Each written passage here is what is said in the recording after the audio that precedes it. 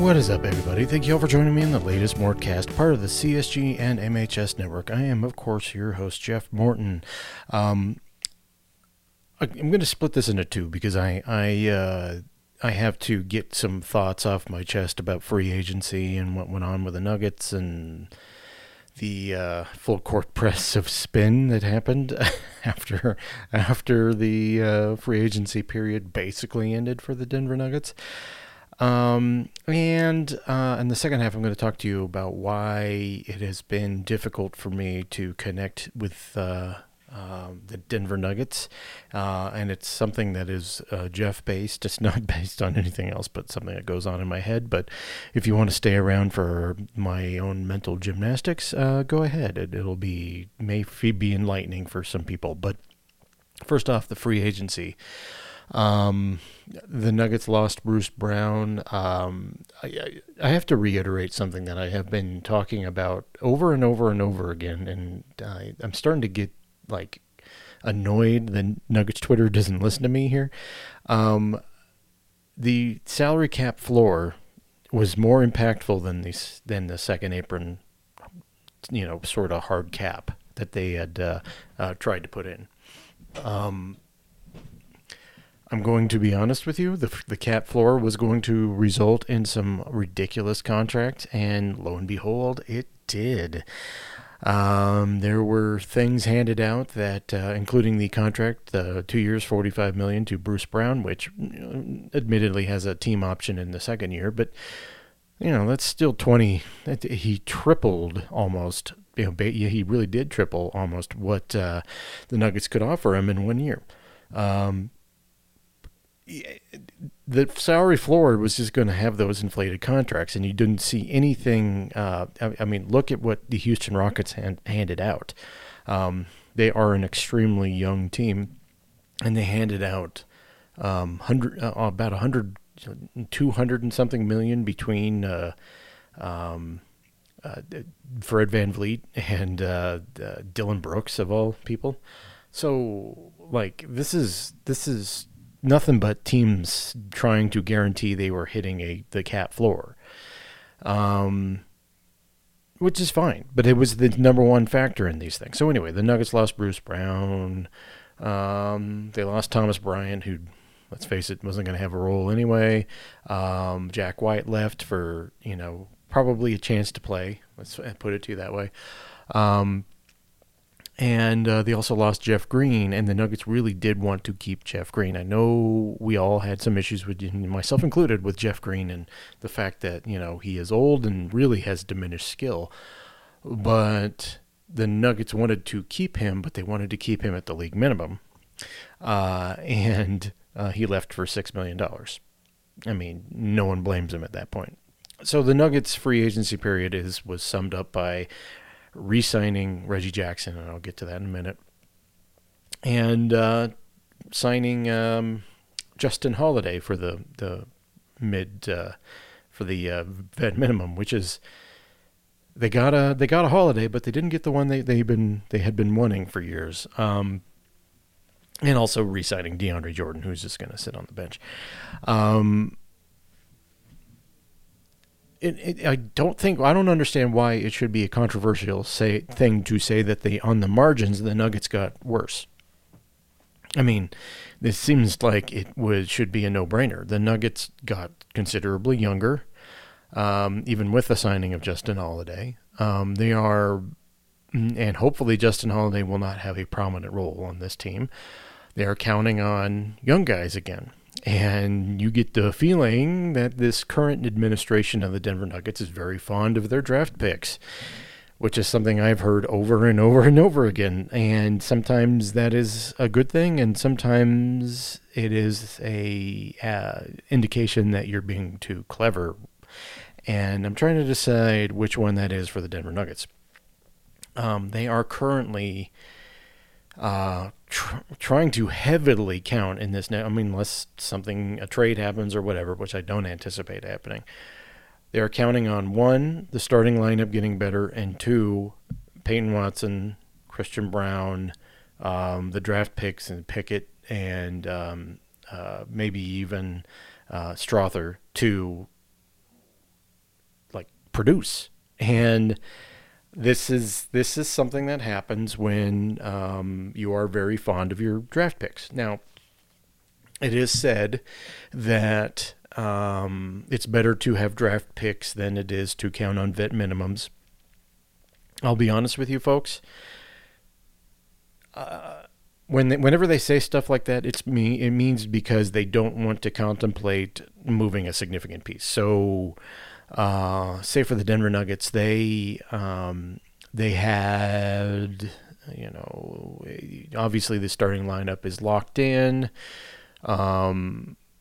They obviously were at a point where they said, like, well, we don't want to make any severe alterations. So, like, any team can get out of any deal. So if they wanted to trade Michael Porter Jr., they could have traded him. That's why when people hand-wring about these contracts, I always laugh, because every NBA team can get out from under any NBA contract. It's something that is just part of the life.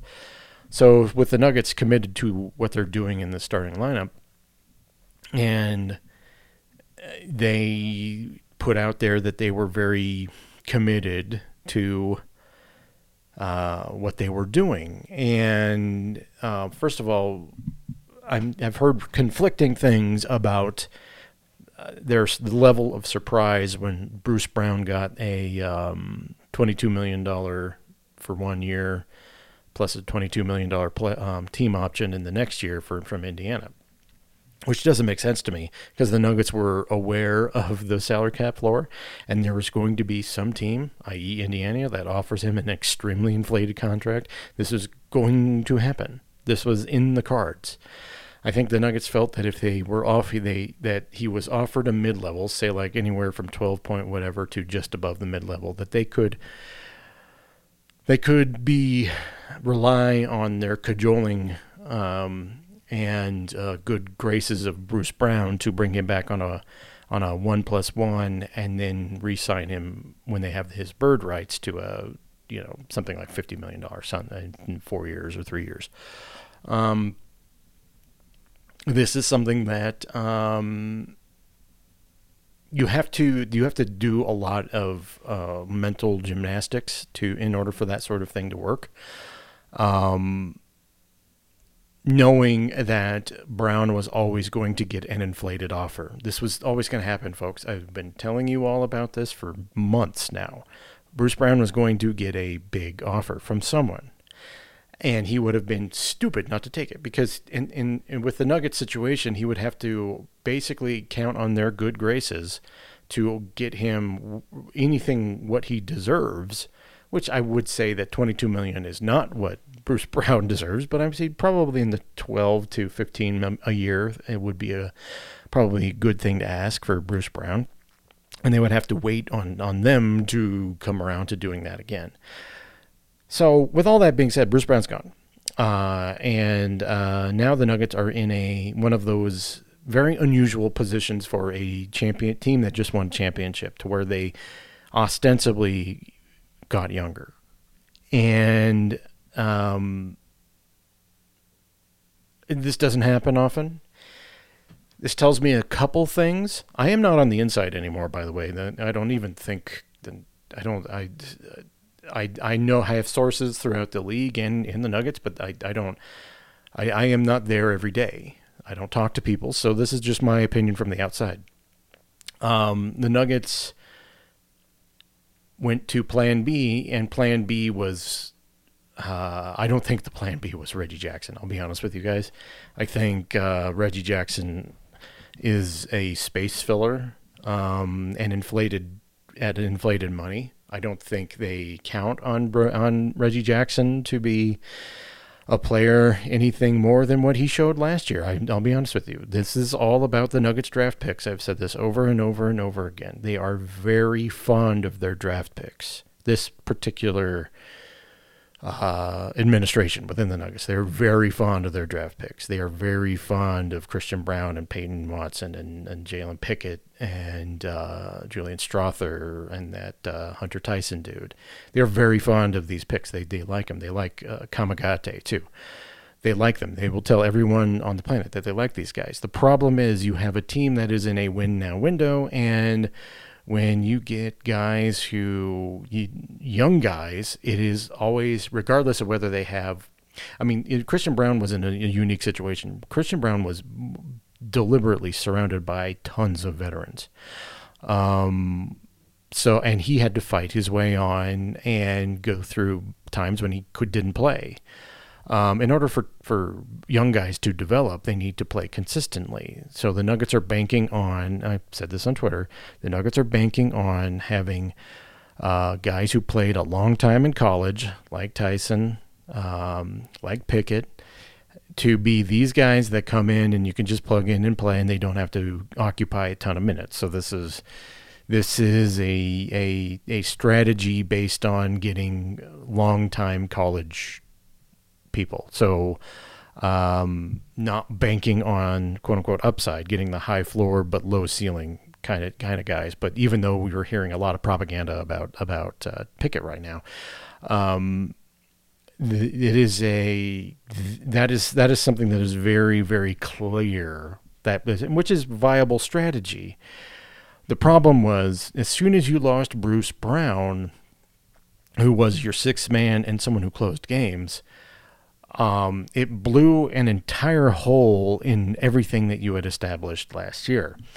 Yes, the bench was bad last year, even with Bruce Brown, but the whole ecosystem within what the Nuggets were trying to do focused basically around having Bruce Brown there, regardless of how he was actually playing. And you saw that play out in the playoffs. It was all based around Bruce Brown, what Bruce Brown was able to do. So essentially, the Nuggets have said, okay, Reggie Jackson, we're going to give you $10 million for 2 years and the player option in the second year. Hopefully this will motivate Reggie Jackson to play better than he did last year, blah, blah, blah. But for all intents and purposes, this is all about Jalen Pickett. This is all about Christian Braun. This is all about Julian Strawther. This is all about Hunter Tyson. This is all about these guys that they signed. This is a gamble. This is going to put, in my view, a ton of strain on the starting lineup, even more than last year. And there is where I start to worry. You know, everyone is rolling their eyes at me with this right now with my worries here. But Malone is not in the business of developing people right now. He is in the business of winning games and maintaining a championship level. And even with the highest floor guys, there's a learning curve with the NBA. And there's no guarantee that Pickett, Tyson, Strawther, any of these guys will be able to do that. Now, Brown is different. Brown had won a championship. He was a feature player with Kansas. They won a championship, and he fought his way onto the roster, and he was a guy that they're counting on to probably do more than he is going to be able to do. And that is another part to this. Now, all that being said, the Nuggets are still going to be great, and it's going to be almost entirely reliant on the starting lineup. So, as I said at the beginning of this segment, they're kind of counting on the starting lineup to get better, even better than they were last year. That is it's draft picks and the starting lineup getting better. That is the gambit right now. Now, people are saying, well, what could the Nuggets have done? I don't know. I kind of feel like Seth Curry probably throwing in shots off the bench would have been a better investment than Reggie Jackson. But, you know, I'm not a guy who's building teams, and I've proved over and over that I would make a terrible GM. But this is a part of this mindset that is different from the Connolly regime. Connolly wanted to maintain but improve. This regime seems to be very fond of the people they drafted, and it seems to be centered around that right now, especially this year. It is a gambit that I am unsure of. I think the Nuggets are still great, but they took a step back, and I don't think that is disputable. I think that is just everything they did last year really was centered around Bruce Brown and him being able to being plugged into certain situations, particularly in the playoffs. Now there's obviously the deadline and all this stuff, but I mean, as we've seen from Reggie Jackson himself, it's pretty rare that deadline moves make a playoff winning contribution. I'll put it to you that way. So it's going to be a good and to great year for the Denver Nuggets. They probably will pile up some regular season wins, but they lost that thing, and what the Nuggets are selling to everyone is that it doesn't matter because we're great at drafting, and I think that is a flawed approach for a championship team. I think that's a great approach for a rebuilding team, or a team that is a team that is on the rise, that is like in mid ascension. It is a risky proposition for a team that already won a championship and is looking to repeat. And that is the only thing I'll say on that. All right, I'm going to take a break. On the other side of the break, I'm going to talk to you about my own mental thing here and what my journey with kind of being disconnected lately. So we'll get to that right after the break. When the Denver Broncos won the 1998 Super Bowl, well, January 1998, it was a weird thing with me. I kind of just disconnected from the Broncos after that. That is very much a Jeff thing. It was like they got the mountaintop and I just didn't care anymore. And the Nuggets have always been my first team. I mean, most people in Denver, it's the Broncos. For me, it was the Nuggets and the Broncos second. And the Nuggets were always the most frustrating and downtrodden and all this kind of organization, even going back to the days when there was only two sports teams, major league sports teams in Denver. And I kind of had a moment because when I was euphoric, absolutely euphoric when the Nuggets beat the Lakers. When they beat the Miami Heat, I was kind of like, oh, it's cool. And I have been trying to process that. And I think there's two things at play here as you were listening to this, are my armchair psychologists. I think I had got to the point where my absolute mountaintop was the Nuggets slaying the Dragon, which was the Los Angeles Lakers. And they did it in convincing fashion and by sweeping. Every game was close, but it was a sweep. And when they played the Heat, and it was an anticlimax, you know. And I kind of rationalized that, and I kind of was like, okay, well, this is probably what's going on. Jeff's just was the finals were the anticlimax because you beat the big bad in the Western Conference Finals. There's probably a significant portion of that going on with me mentally. Another part of it is that my own place within the media landscape, as someone who has been largely unpaid doing this, as someone who was a pioneer of this kind of media in the Denver area, I kind of got to the point where I'm like, it's not even, I mean, and it has nothing and not much to do with the Nuggets. I suppose it has more to do with me and having really no place within the media landscape anymore.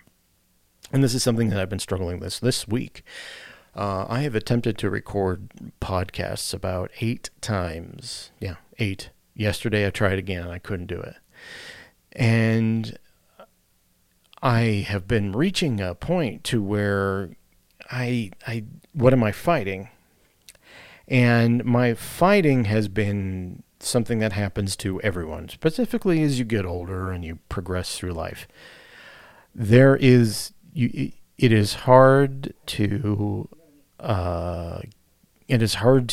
come to the realization that what you did is in the past and what you largely accomplished was in the past.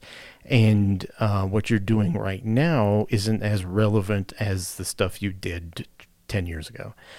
And that cold, and I do mean cold realization, it smacked me in the face big time. I got to the point where I was like, oh man, I have been passed by completely.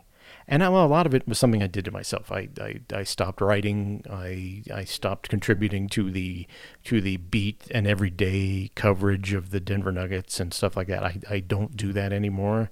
I was never comfortable with writing, although I did write a piece that people did not like when I on Medium a few days ago about Nuggets free agency.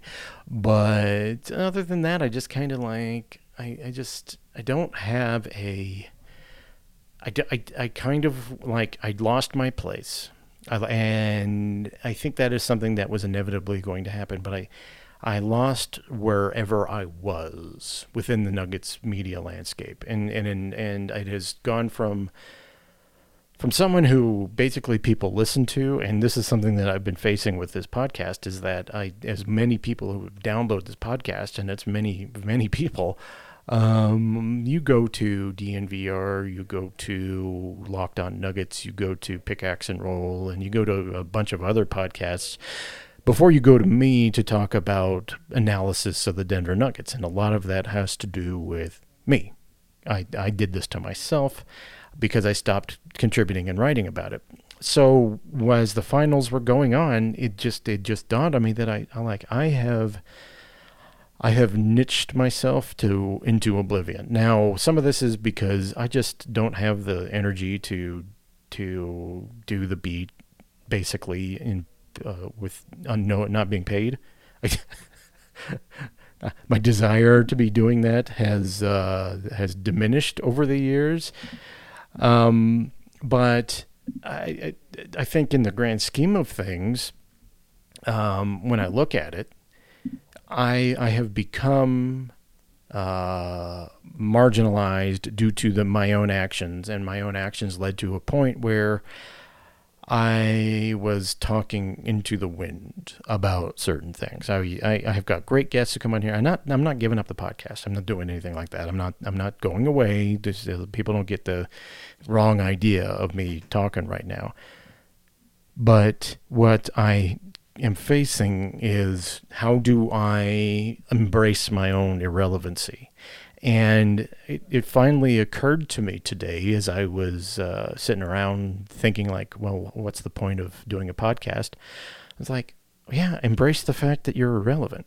And I think this is something that a lot of people struggle to do. Like, you reach the point where you aren't the leading voice doing something anymore, and then you're like, how do I rather than desperately trying to stay relevant, maybe I should embrace my irrelevancy and just don't give a shit anymore. And I think this is going to be the healthiest thing that I can do for me and for the listeners of this podcast going forward, because honestly, the whole I don't give a shit thing is a very freeing thing, and I don't. My ability to criticize the Nuggets is still there, and I'll still keep doing that.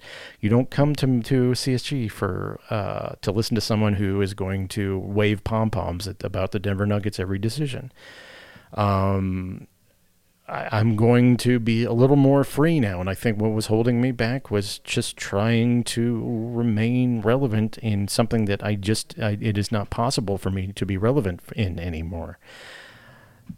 And I'm not talking about Jeff 2.0 here. It's just I'm just going to do whatever I want to do. I mean, I've got a second podcast that I love doing, and I hope everyone can embraces that.